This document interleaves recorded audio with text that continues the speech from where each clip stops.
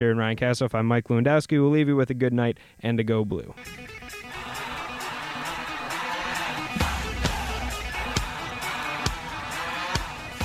You are listening to your home for Michigan Athletics, 88.3 WCBN FM Ann Arbor. Locate us on the web at WCBN.org. 15 seconds remain. Hunwick has it. Forward to Tambellini. Tambellini, he'll shoot. Save there, and the rebound comes to Hunwick. 6 seconds remain. Tambellini shoots and scores. It comes around to Jeff Tambellini at the near side circle with 5.3 seconds remaining. Tambellini gives the Wolverines a 6-5 lead.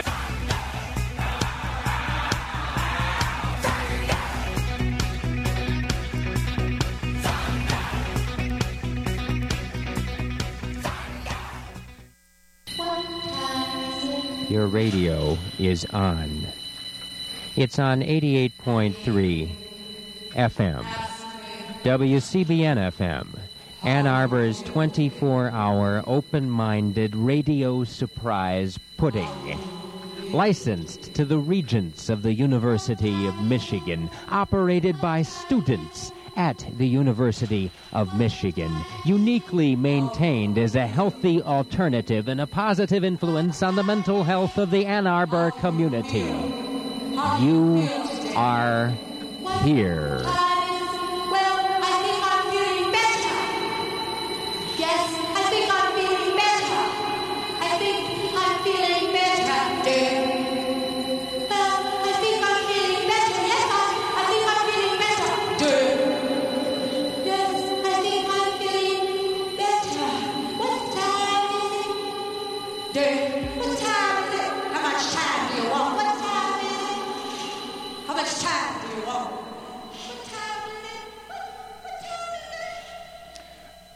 Well, it's just about 6:30 p.m., and you are listening to Gray Matters here on WCBN FM Ann Arbor. My name is Dick Whaley.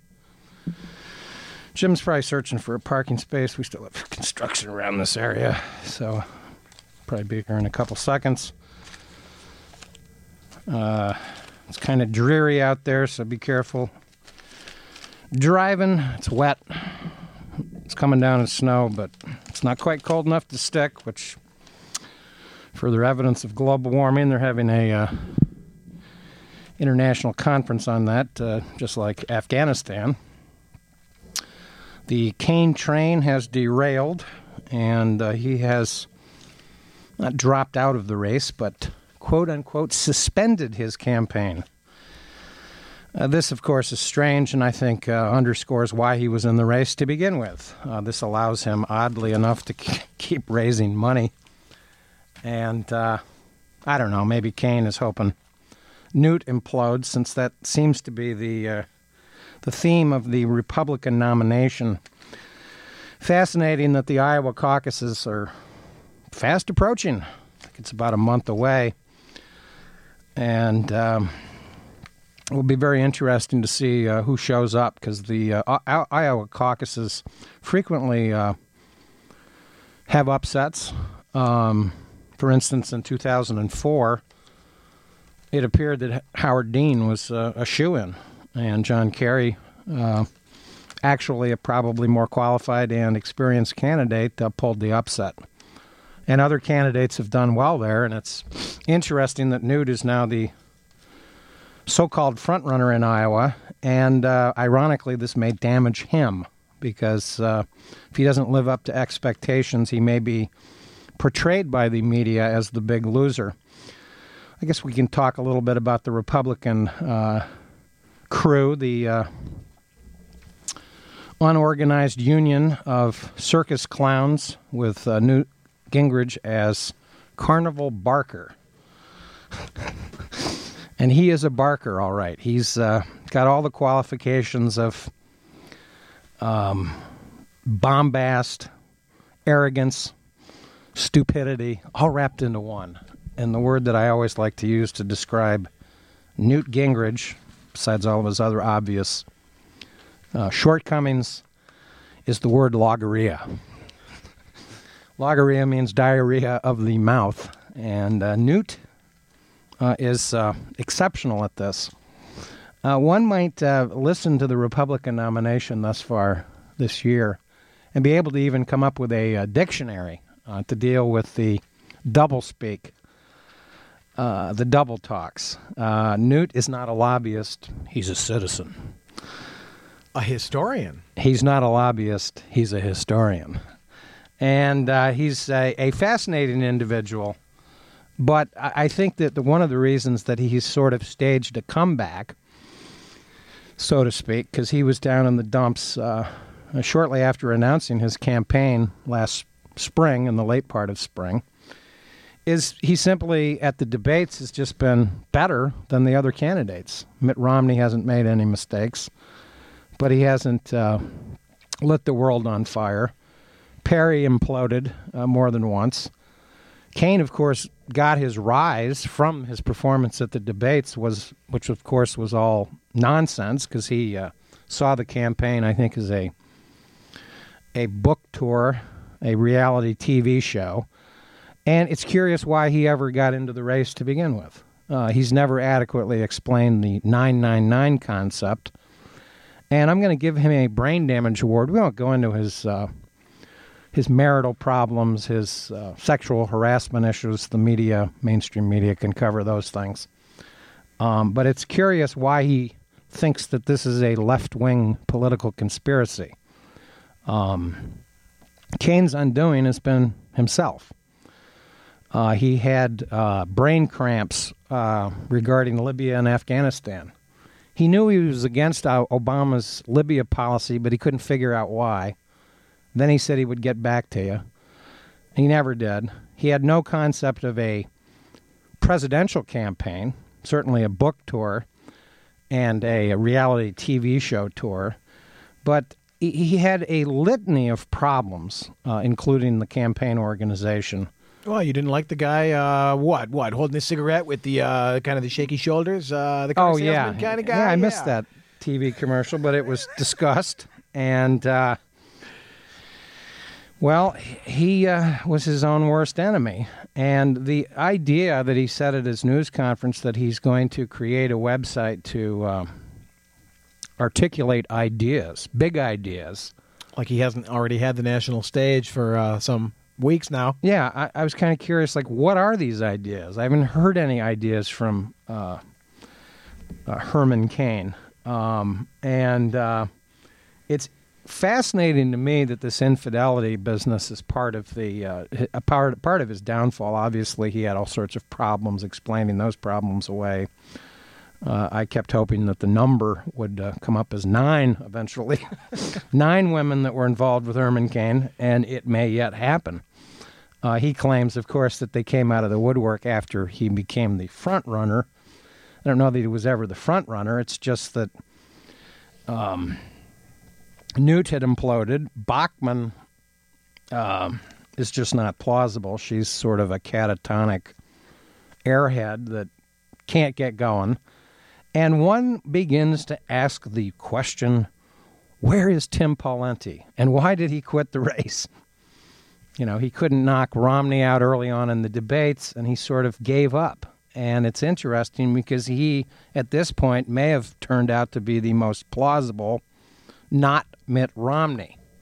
Huntsman can't get any traction. He's got all sorts of problems. He's out of step with the Republicans on evolution, science, tax cuts. He's a Mormon. And he actually has some favorable things to say about Barack Obama. So getting back to Newt Gingrich very briefly, because obviously he's now in the bullseye, so to speak. What's next for Newt? One wonders. When is he going to implode? When is Logorrhea going to rear its ugly head? But just last week, you know, he made a statement in an interview that was fairly outrageous. He called Barack Obama a radical and incompetent. And I thought to myself, well, Barack Obama's got problems, but those aren't either of his problems.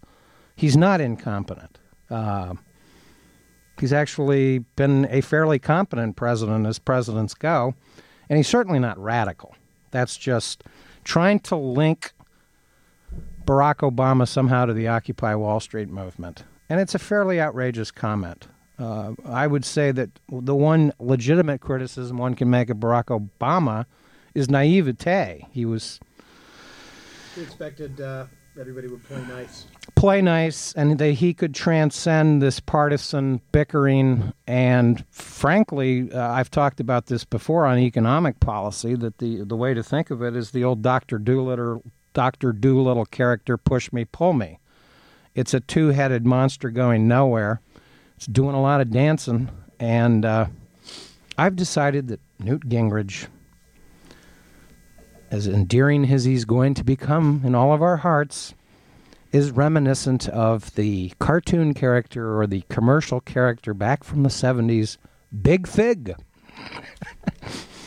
who did promotions for the Fig Newton. Oh, the Big Fig Newton, yeah. Wow. Don't you remember yes, that weird I do, costume? Yeah. Now, can't you just picture Newt? It's got the shape, the little tuft of whitish gray up on top. Big Fig here. The Big Fig Newton. So I'm going to call him the Big Fig Newton. I think it encompasses all of the endearing qualities of Newt Gingrich, and he remains true to our heart. Just call him Citizen Newt. You can already write a movie, a actual spoof of Citizen Kane based on Newt Gingrich, citizen of the United States. Citizen Newt. Well, the man with big ideas. The man with big ideas. Big ego is what it's all about. Well, sure. If the criteria by which the so-called liberal media, as Herman Cain denounces them, knock his train off of the tracks with the marital question marks and infidelities and harassment and so forth, it's simply a matter of time before Newt's own track record there undermines him, not so much with the nebulous concept of the swing voter, but with the actual base, the hardcore right wing of the Republican base. At the end of the day, it's probably got to be a little disappointed, and if some of them feel they have to plug their nose to vote for Romney, I'm sure just as many probably feel that they'd have to plug their nose to vote for Newt, a guy who had several affairs and is on a third marriage and shamefully dumped a wife while she suffered from cancer. I think that's an all-time low. And unlike Warren G. Harding, who had his mistress in the closet, Newt seemed to have been under the desk. Right. While he was trying to impeach Bill Clinton. Probably leaning up against the Globe, too, in a moment out of sheer fantasy in The Great Dictator. But the scary thing is that we've got a month to go before the first votes are cast in Iowa. Right. And, of course, a month, and the people behind the scenes in the Republican Party are going into apoplectic shock, because I think that it's clear that they were really hoping that Rick Perry would be the not Mitt Romney candidate. He looked like the scariest from an Obama defense standpoint. And on paper, he looked good, but once he got on the white horse, he fell off rather quickly. His boots had a little bit of traction problems, and he quickly imploded in the debates.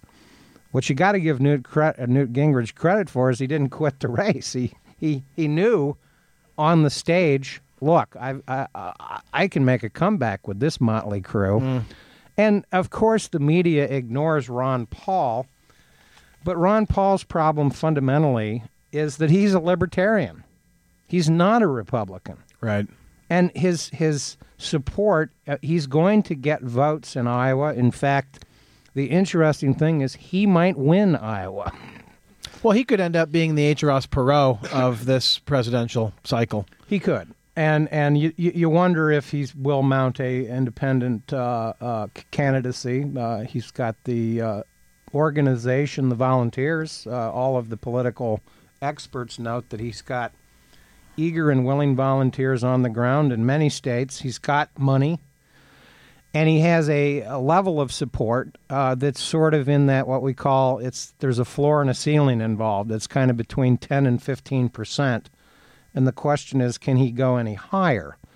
But on social issues and foreign policy, he's just completely out of step with the Republican Party as we know it.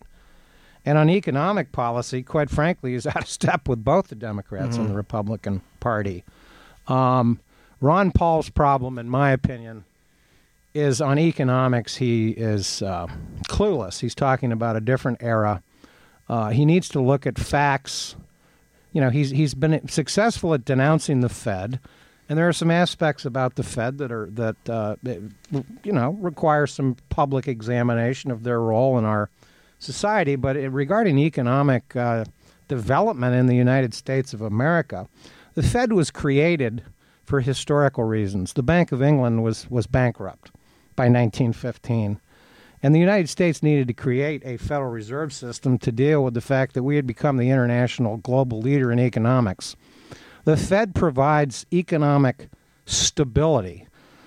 Its purpose is not to spur economic growth. And one of the problems that we're having in this modern, this great recession, that's not a recession. We're in recovery. We are creating jobs. It's just that the expectations have become unrealistic about what Obama can do as president. He's not getting any cooperation on economic matters. They're debating whether or not a payroll tax cut should be maintained. This involves $1,000 to many middle-class families. It's part of that tax cut package that was part of the stimulus package that most Americans don't even realize that they got, because the Obama administration, rather than throw it out in a lump sum the way Bush did a couple of times during his presidency, gave it every week. It's small, but the purpose and the concept of it is simple. Middle-class people and lower middle-class people tend to spend that money rather than when you get it in a big lump sum, you're likely to put it in the bank, and it doesn't do any good in a weak economic situation. Economic history is clear on this, Mr. Paul. The creation of the Federal Reserve helped the American economy. It reduced the length and frequency of recessions. There's a kind of a mystique that America was this city on a shining hill in the 19th century, or that life was just grand back in 1773, as Sarah Palin strangely promoted her book tour. So whimsically. With, what's the name of that baby? Trig? Oh, right. Trig, yeah. Trig in tow with Party Like It's 1773. And I thought, boy, in 1773, half the kids that were born didn't make it to the age of 5. People died of cholera. Life was tough. You had to work 8 hours a day to find food. Unmarried teenage wood. mothers were sometimes stoned. Yeah, stoned. Are there any women in the crowd? No. Well, the stoning of Herman Cain starts tomorrow, somewhere in the Bible Belt. Yeah, and the amount of money that will be spent in Iowa over the next 4 weeks is mind-boggling. This is, I guess, a way of stimulating the economy, but it's not a very good way to run elections. Of course, our country's long overdue to have some sort of finance reform in elections, but that, at this point, seems as though it will never happen. When you think that Romney spent $10 million just in Iowa 4 years ago and came in second, you throw together all the money that all of the candidates are going to spend, and what does it really do at the end of the day but muddy the waters, pollute the airwaves, and confuse people who are just barely paying attention anyway. And where's that other court jester, Rick Santorum? He's visited all 99 counties in Iowa, but he seems to be down there in... He's Googling himself again. John Huntsman territory. It's very strange. One would have thought that Santorum might have gotten a bounce from the Cain suspension. Well, which, yeah. of course, allows him to continue to raise money. Yeah, Perry, Bachman, and Santorum are the three unlikely likelies to receive anything like a bounce from the demise of Cain. But I suspect that Bachman, with her ill-advised quip about if I was president, we wouldn't have an embassy in Tehran, just might be it. I don't know how old she is, but certainly as a high school student, I was well aware that our embassy had been taken over by the Iranian students. This is a pretty widely documented fact. Yeah, you always worry about these Tea Party favorites. I love that expression. They always call them Tea Party favorites who seem to know nothing about foreign policy. I mean, absolutely nothing. And by the way, when you speak about incompetence, because Newt threw that out about Barack Obama this past week, I just thought to myself, well, actually, foreign policy is an area where Barack Obama's been incredibly competent. He's the one that caught bin Laden. He's the one that killed Awlaki. He's the one that's taken the troops out of Iraq. I don't agree with everything that Barack Obama has done, and certainly the pace. Hey, we're inside Burma and talking to people there for the first time in 50 years. Just this past week. And, Hillary Clinton, to her credit, is a kind of a good bureaucratic infighter. He has relatively competent people in his administration, excepting, of course, this FAA fellow that was arrested on the wrong side of the road in Virginia on Saturday night, but they're involved in flying planes, not driving cars. As for Newt Gingrich regarding his desire and hope that no one discovers any of his commitment to Fannie Mae, I just wanted to read briefly from a paragraph from Reckless Endangerment, the Gretchen Morgenson book that I just finished. By the way, she's got a very interesting article in yesterday's New York Times about the fact that the Bloomberg News Organization mounted a, quote, lengthy legal battle to wrest documents from the Fed detailing the rescue involving the big six banks. J.P. Morgan, Bank of America, Citigroup, Wells Fargo, Goldman Sachs, and Morgan Stanley. More on that in upcoming shows, but it's fascinating how often they came to the window in the 2008 and end of the Bush administration to get cash. And we saw this, by the way, this past week in this big announcement that the Federal Reserve is going to coordinate policy with the European Central Bank to deal with the euro crisis, which, of course, just sort of festers and doesn't seem to get resolved, with many difficulties involving the concept of austerity, which is the strange policy of the whole crowd at the Republican on the Republican stage running for president. But reading from her book, she discusses a news conference in which Newt Gingrich appeared at a Fannie Mae ribbon-cutting ceremony. She writes, there to celebrate the Fannie Mae commitment was none other than Newt Gingrich, the Georgia Republican who was Speaker of the House, and a big proponent of reducing government size.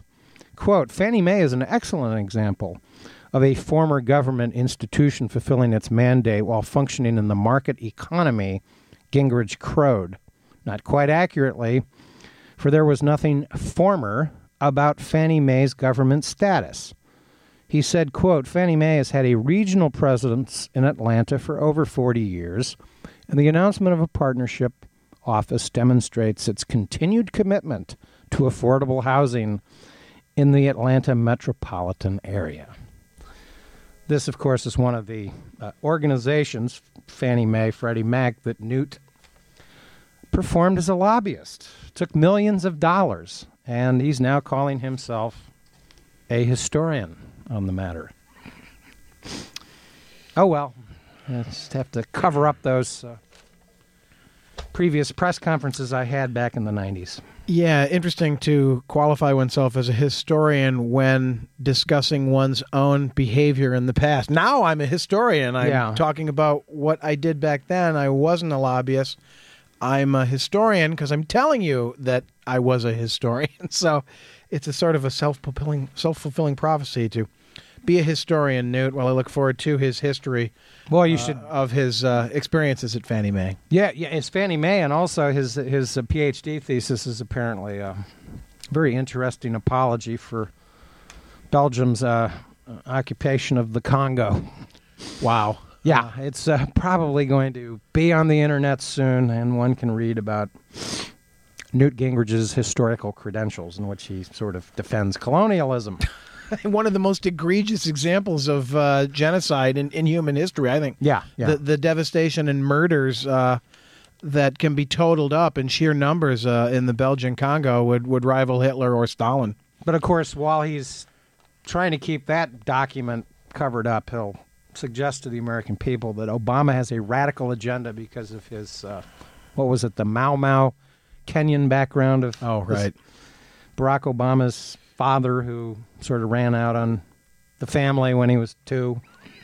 Well, Newt can throw the word radical around, and the know-nothings, as the fringe elements of the hardcore right wing used to be called back in the 50s and 60s, will pick right up on that sort of irresponsible use of really manipulative language there. Newt is more radical in many ways than Obama would ever be, but the rhetoric does sort of filter down and trickle into the minds, if I'll be generous and use the term mind, of what Anna Fifield calls the ideological purists of the Tea Party, writing in the weekend's edition of the Financial Times, Dilemma for Tea Party as Iowa draws near. She quotes a guy named Mr. DeLemus, an Iowa Republican Tea Party enthusiast.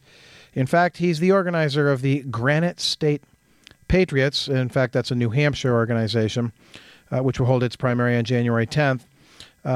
Speaking for himself, DeLemus says, "I'll write someone else's name before I vote for someone like Romney." Dilemma said, lamenting what he called the U.S.'s leftward drift. Quote, "That's how we ended up with a Marxist in the White House." Close quote. Yeah.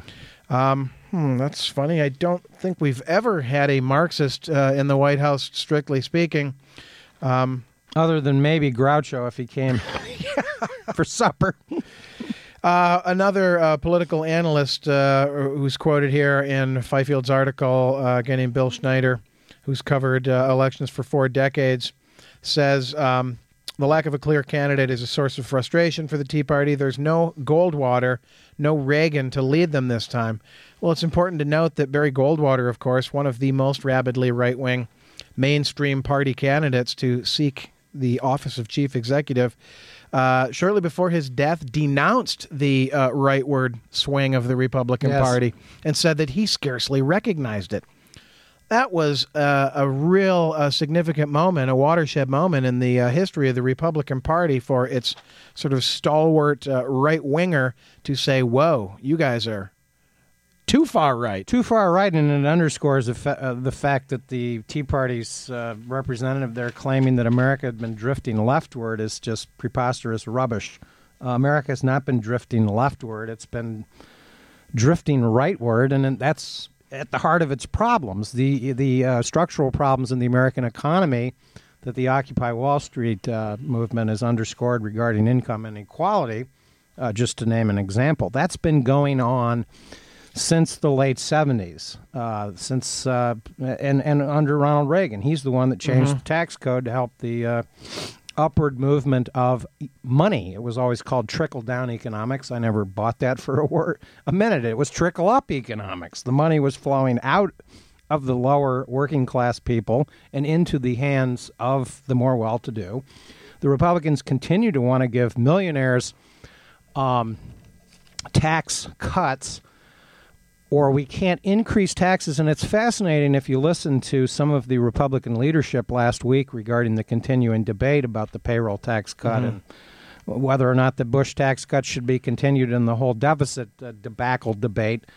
But once again, the terminology is important to pay attention to. Millionaires suddenly are now called employers. I don't know if you noticed that little slip. Yeah. But Mitch McConnell made, and I think it was John, call him Kyle, who's retiring. He's not going to run for re-election in Arizona. Probably fearful of the whole rightward movement of the Republican Party in the state of Arizona, which actually saw one of the originators of the sort of anti-Hispanic legislation that's been forced down the throats of the citizens of Arizona the last couple of years under Jan Brewer. This Randy Pierce guy was defeated. I think Kyle could see the writing on the wall, the Gabrielle Giffords incident and his association, et cetera, et cetera. So it's remarkable that just last week, millionaires are now being called employers. Yeah, but again, proof that they don't really know what they're talking about. Most small business owners are far from millionaires. And, of course, it's small business is really the backbone of the American economy. Yeah. The corporations have already, sort of shipped a lot of the jobs overseas to avoid the union wages. And parked their capital overseas Indeed. to boot. Even a corporation as admirable, if we wanted to use that word, such as Apple, turns out to have 2/3 of their capital sitting in offshore bank accounts. Well, Jobs may have been a greater computer inventor. Oh. Looks like Yazoo City Calling will be coming up shortly here on WCBN FM Ann Arbor as Gray Matters gets close to wrapping it up for another week. I see the Republicans have called this Democratic attempt to sort of force the payroll tax cut to be extended as sugar high economics. Oh. And while they see it good to give so-called employers the tax break, well, these little, payroll cuts, that's just a sugar high. Well, they need to get away from their, what I would call, crack pipe economics. And hopefully the Democrats will follow through on this and sort of force the Republicans to paint themselves into the corner as openly and explicitly revealing them for what they are. Shills for the corporations, tax breaks for billionaires. Yes. It's for employers. Indeed. Donald Trump, what an employer. I guess Newt had a powwow with him today in New York City. They discussed hair pieces, no doubt, among other things. Yeah, and